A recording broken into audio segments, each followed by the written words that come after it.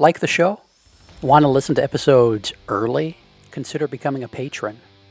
Starting at the $3 a month level, patrons get access to a custom patron-only feed where we put out episodes of Upstairs Studio podcasts like the Childcare Bar and Grill, Miss Becky's Classroom, That Early Childhood Nerd, the Renegade Rules podcast, and others early.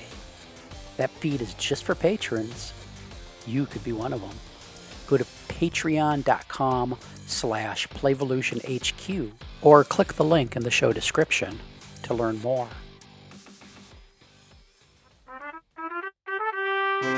Welcome to Renegade Rules. Kick back, settle in, and let us fill your ear holes with early learning, information, wisdom, and advice.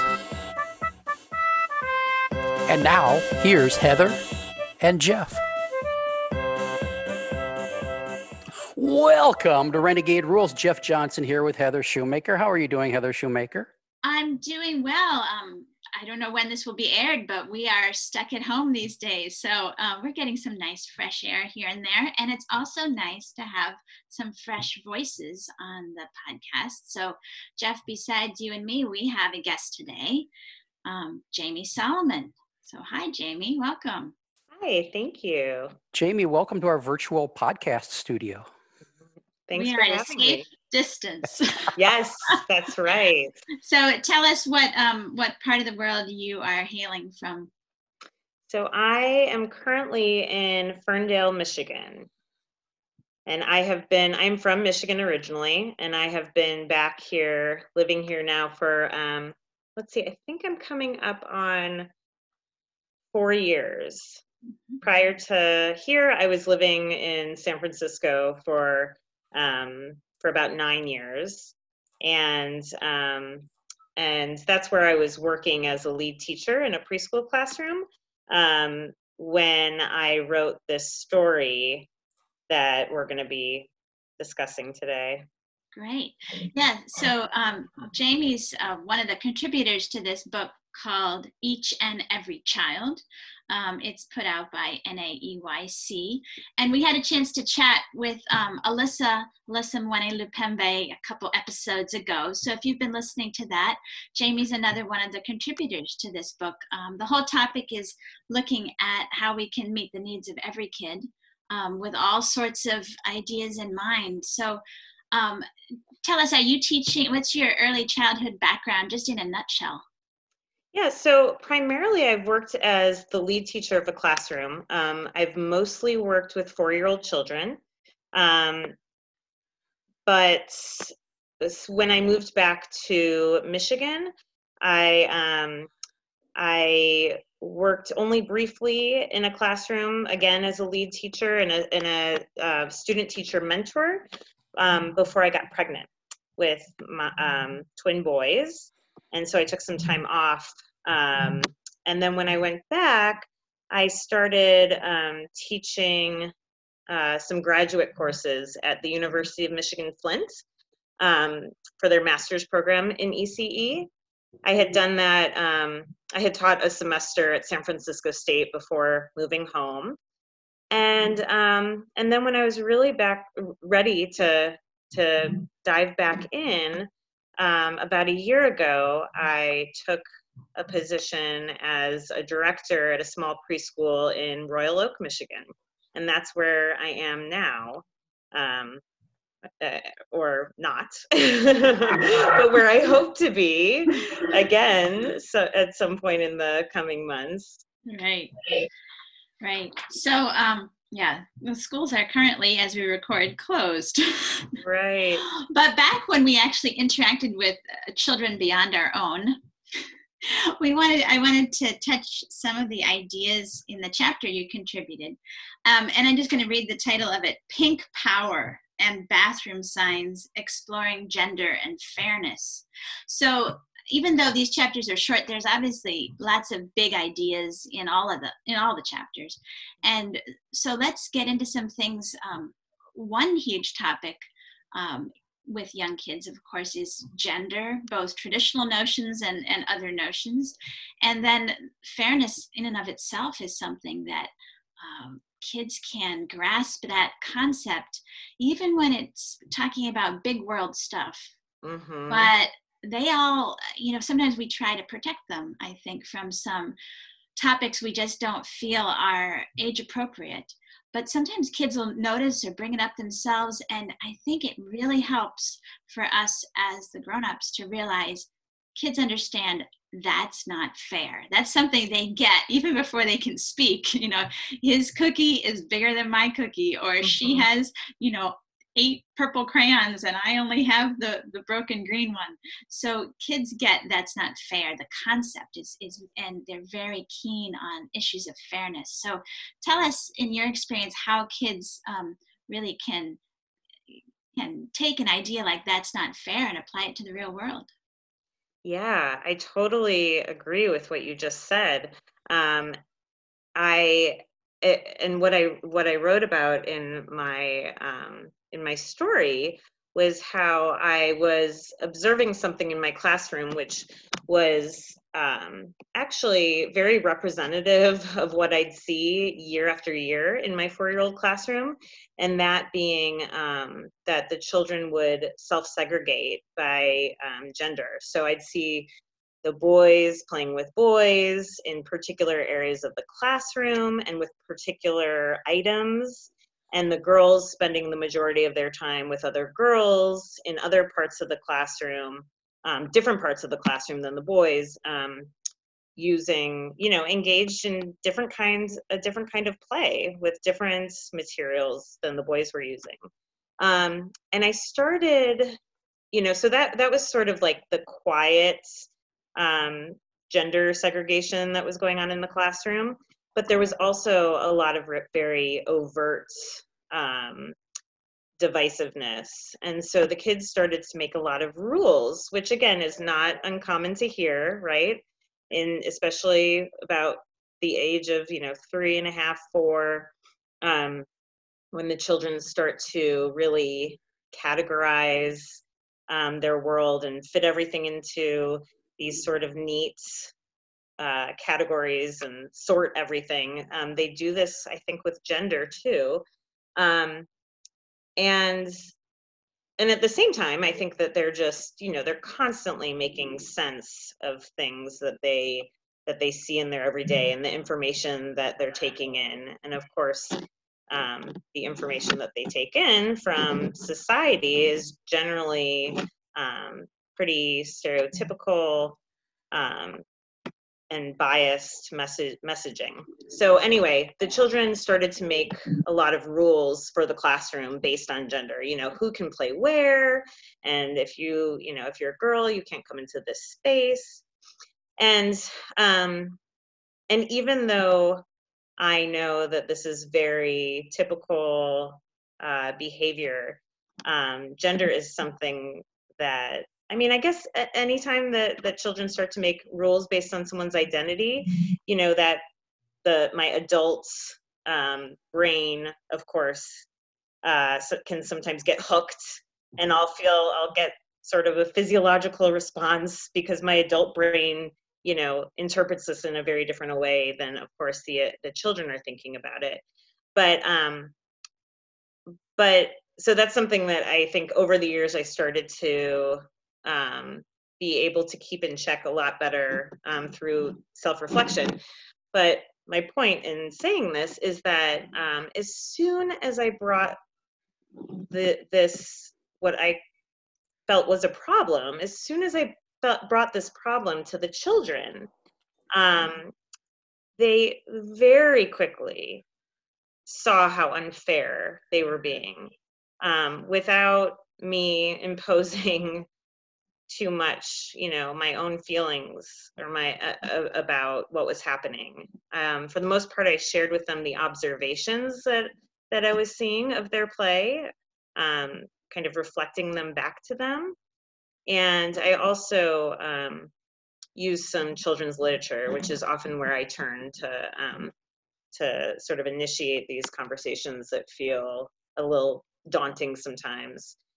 So I use the book The Sneetches, which is one of my favorites. And for those of you who don't know, there are star-bellied sneetches and plain-bellied sneetches, and the star-bellied sneetches hold a superior place in society compared to the plain-bellied sneetches, and they make all kinds of unfair rules about where you can be, what you can eat, or where you can eat and who you can play with based on whether or not you have a star on your belly. So it's a great way to open up the conversation with children. And so that's what I did. And they took it up right away. The children who were some of the children who were being the most divisive in their play and the most rigid about the rules were the ones who flipped on a dime.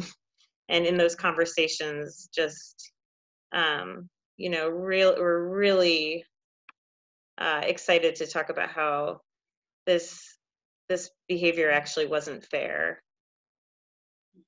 So let's unpack all that a little bit, because there's a lot of stuff going on. One thing is The Sneetches, of course, is a great book. A lot of us know that book and love it. What I have found, partly myself as a kid, but partly watching other kids, often, unless somebody opens up the conversation and gets the kids' brains to think, they will, like, if I met a sneetch, this was my point of view when I was young. If I met a sneetch, I was going to be super nice to them, whether they had a star or not.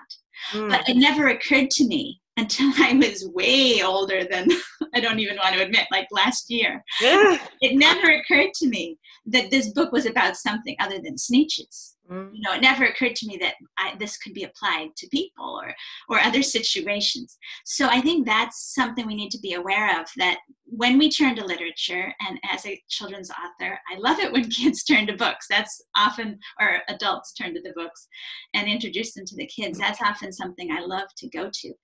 But we have to remember it's not enough, because most young kids are literalists. And they take the story as the story, and a sneetch is a sneetch.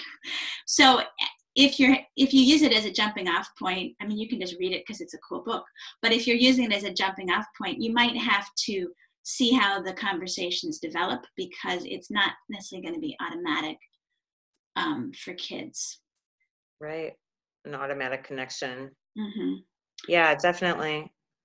Also, I think if people are listening to this and seeing the same sort of thing happening in their families or in their classrooms, I mean, as you say, totally age appropriate. I have a chapter in my book, It's Okay Not to Share, about, no girls allowed signs are fine, and all this is totally natural development. Just because people are excluding based on one identity, gender, doesn't mean that they're going to translate this to all the other kinds of identities and backgrounds that we bring to the world. So it's interesting too that how you approach this was by making observations. I see boys all playing by themselves. I see girls all playing by themselves. I see kids making rules about this and that and letting them go forward, because I think if one of the things you mentioned was, you got your adult view going, which is what we do because we are adults. Mm-hmm. And it can be very hard to step away from our adult brain and say, okay, is this actually hurting anybody? Is this natural? Is this normal? Is this fine? Because the kids, this is a very completely natural things for kids to do. If we make an observation and let them go from there, but if you'd had a different group of kids, you might have had a totally different reaction. They may not have run with it. So tell us a little bit more. I think, did you have another story in your chapter about what they were doing with fairness and the bathroom signs? Yeah, well, so that's where it led, but where it started was just my noticing and my observations of a lot of divided play groups. And what we did is we sort of embarked on a series of circle time meetings focused on what I was seeing. And we really took time with the sneetches too. I mean, we didn't do just one read through and that was it for the day and we wrapped it up. I mean, I think the first time we sat down, we just read the first few pages and it opened up discussion. And like you say, if I had had another group of children, who knows if they would have connected it right away, but there was one child who immediately made a connection between the characters and what they were doing, the Sneetches, what they were doing, and what was happening in our classroom. And I think that was because, you know, I didn't pull this book out of nowhere and hope that they just got what I was trying to get at, but I had been sort of, you know, I had been saying out loud, I had been noticing out loud while in the classroom with the children, been noticing, there are no girls in the Lego area right now. I'm noticing, isn't that strange? I wonder why none of the girls are playing over here. Or it's you know, it's just a group of girls who chose this activity. Where are all the boys? I wonder if any of the boys want to come over. So they had already been hearing me have these thoughts aloud, and I think that primed them. But yeah, where this led was really so, I never could have predicted it, and it was so exciting. So we had started to have a series of conversations about people being divided and how that makes some people feel left out and excluded, and we talked about that for, I don't know, a number of days. It was probably over the course of a couple of weeks, you know. And then one day, one of the children in my classroom came to school, and her mom, who was a co-teacher, or was another teacher at our school and still works there today, came into the classroom to drop her off and had something that she wanted to share with me. And that was that they had been out together the night before at a restaurant. The mom's name is Nadia and the daughter's name is Leela. They'd been out together at a restaurant, and Leela needed to use the bathroom. So Nadia took her to the bathroom. And when they got to the bathroom door, Leela paused, and she looked up at the sign and stood there for a moment. And this is a sign that Leela's seen, you know, by the age of 4, she's seen hundreds of times in her life, right? We all know that image. And so she saw the female image with the triangle dress, and then she took a look over at the men's bathroom and took note of how that male pictogram differed from the female one. And the first thing that she spouted out to her mom was just like, "Hey, that's not fair." And Nadia asked her, "What's not fair?" And this launched into a conversation between the two of them, and Nadia, being the wonderful teacher that she is, quickly jotted this down when they got home so that she could bring in a transcription of their conversation to me in the classroom the next morning. But basically, Leela said, "You know, that picture's not fair because the woman has a dress, but Mom, you don't wear dresses." So she had this sort of aha moment. I think I had put her brain into the mode of thinking about what's not fair. And like you said, I totally agree with you. Children are just sort of primed to I mean, they really get fairness, what that means, and how that looks. And they have all kinds of ideas about how people should be, how to make the world a more fair place. And so anyway, Nadia and Leela decided that she wanted to talk to her friends at morning circle time, to discuss the bathroom signs. And so that launched a project that was focused on bathroom signage, and that lasted, it's been a really long time now. This was back in 2015, actually. But it was a project that that we spent a few months on for sure. So basically, this is a child-initiated project because the kid herself noticed something, decided it wasn't fair, brought it to her classmates, and got support from the teachers to sort of follow it where it will, to see where this is going to go. And in your case, the school supported her ideas to get new signs put up in the school, right? That's right. Yep. We did. You know, whatever your topic, you don't have to be all excited about bathroom signs and who's wearing the triangular dress. Maybe the kids you're working with would not get excited about that. But whatever it is, if there's a way that you can use something as concrete as something they see every day to show that, yeah, even 4-year-olds speaking up can get something changed, that's pretty powerful. They'll probably remember that. And who knows what issues they'll take up in the future. I mean, this may not have been something that you or the other teachers are going to come in and say, now we need to get the kids convinced that this is the problem, you know, right, the school. But by following the kids' lead and not being scared by when they notice something that's unfair, if they're wanting to follow that direction, keep on following the direction. See where it leads. It might fizzle. It's okay if things fizzle, if their interest goes off in another direction. But in this case, you actually got new signs in the school. We did, yeah. And yeah, you bring up so many good points. You know, gender has long been an interest of mine, so that was something I had to keep paying attention to and reflecting on, and making sure that I wasn't pushing some sort of, you know, project that the kids really weren't into anymore.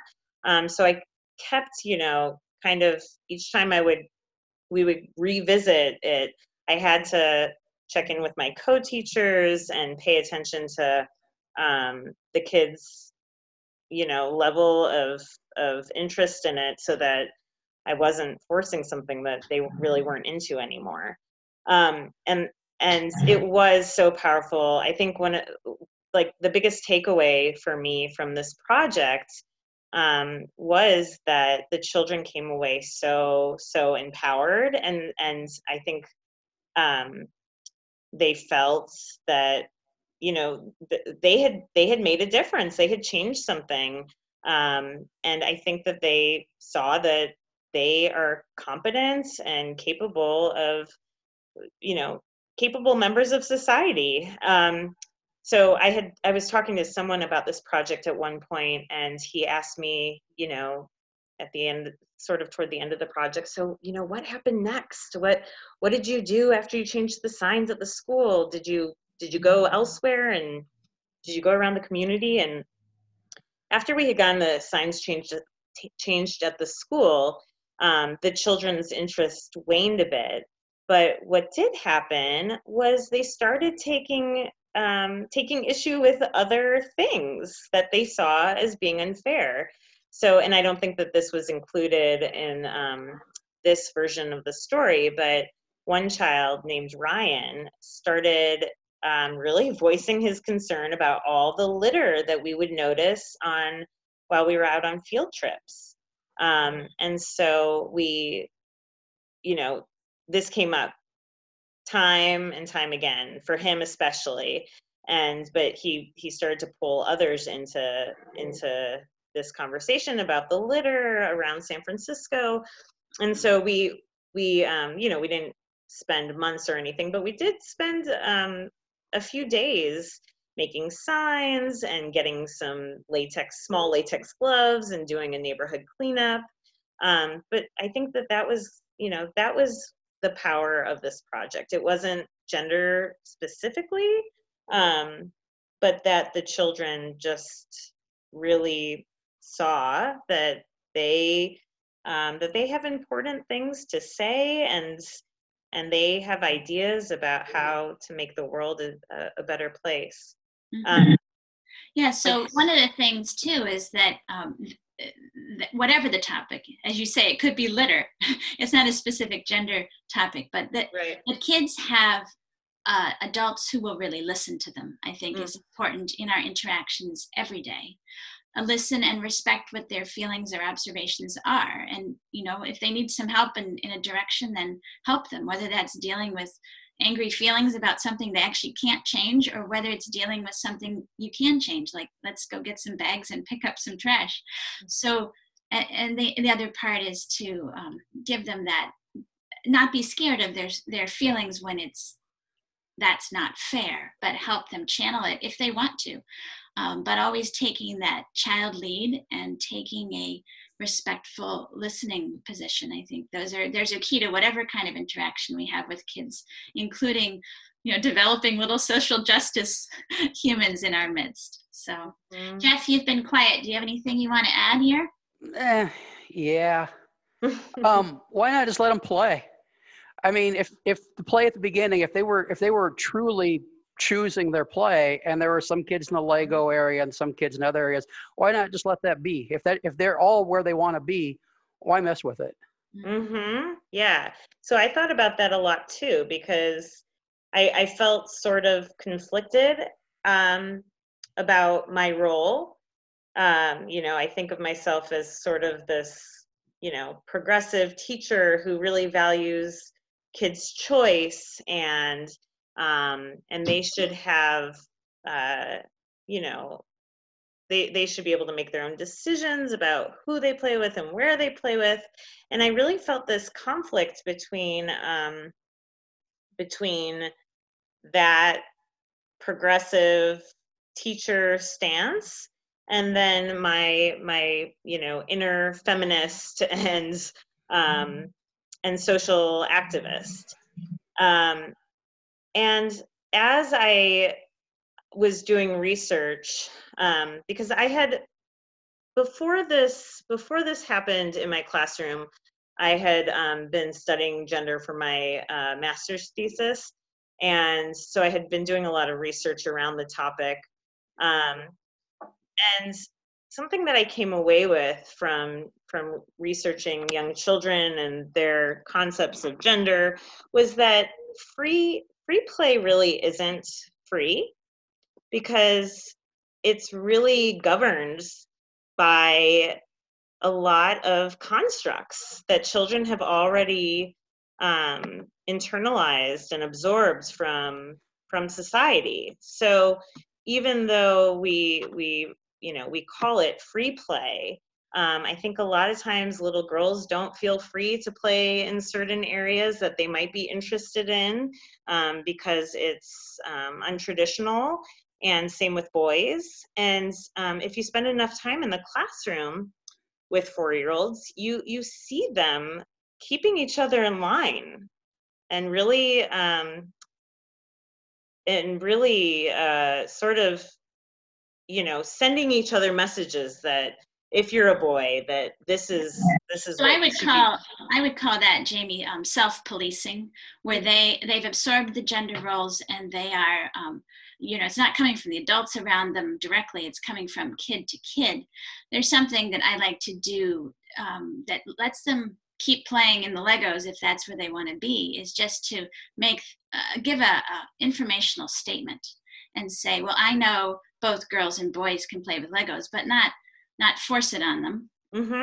So it's sometimes the kids themselves at this age group, it's very natural in their development to be very black and white about this and very strict about the gender lines. So I don't see that as a problem.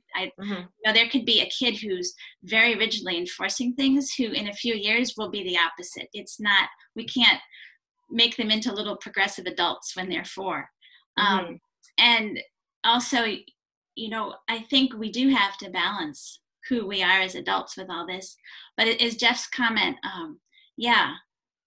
I think the way I would handle this would be to invite kids interested to do whatever it is, but I don't see it as being a whole classroom activity, project, whatever you want to call that. Oh, if so-and-so's interested in picking up litter, I would go out and help him, or whoever it was, pick up the litter, and more kids would probably naturally get interested, and it builds that child momentum. That becomes the play, just like the bathroom sign becomes the play. But it wouldn't necessarily be everybody's doing that. Somebody's over there, probably more than one somebody, still playing with Legos while other kids are exploring this other form of interacting with the world. So it's going to vary by the teacher culture, but I would, I'm on the side of less circle time, more play time. But I think that all the topics that you're bringing up about whether gender and constructs are free play, some of it's stuff that, it's totally out there. And others, they're going to have to grow a little bit more before it's relevant to their little lives.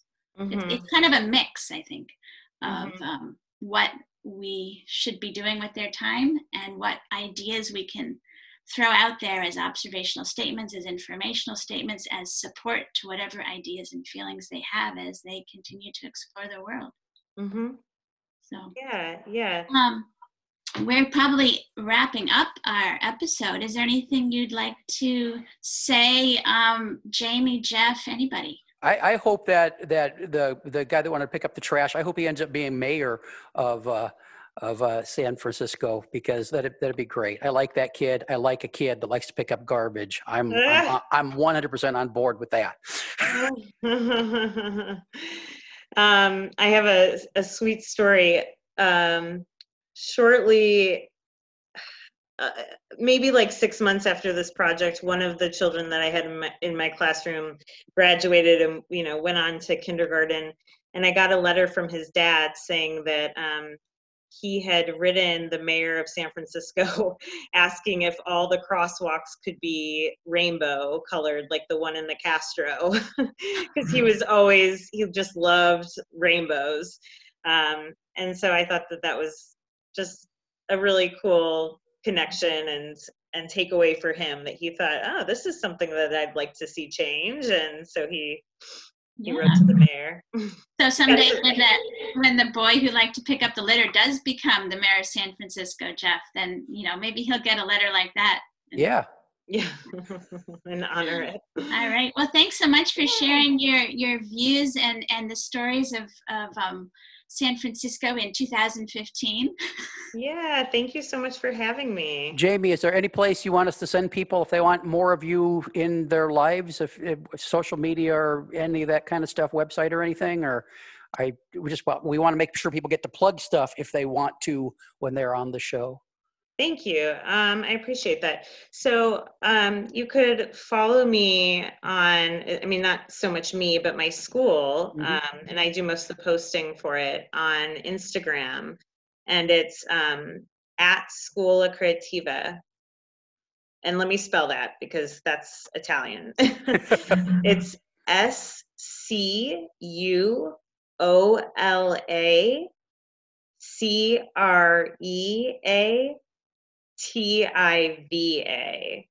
So Scuola Creativa. Excellent. If you email me the link, I will put that in the show notes too, so people can have it right there in the episode notes. Great.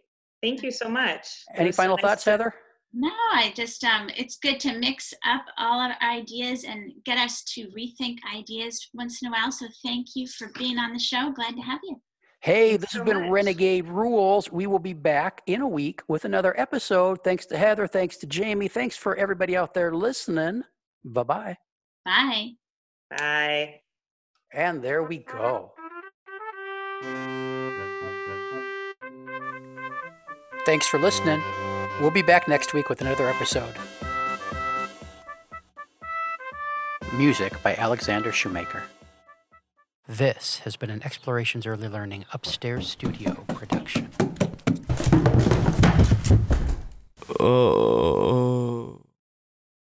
Hey, we need your support to keep the podcasts flowing. Go to explorationsearlylearning.com/support to learn how.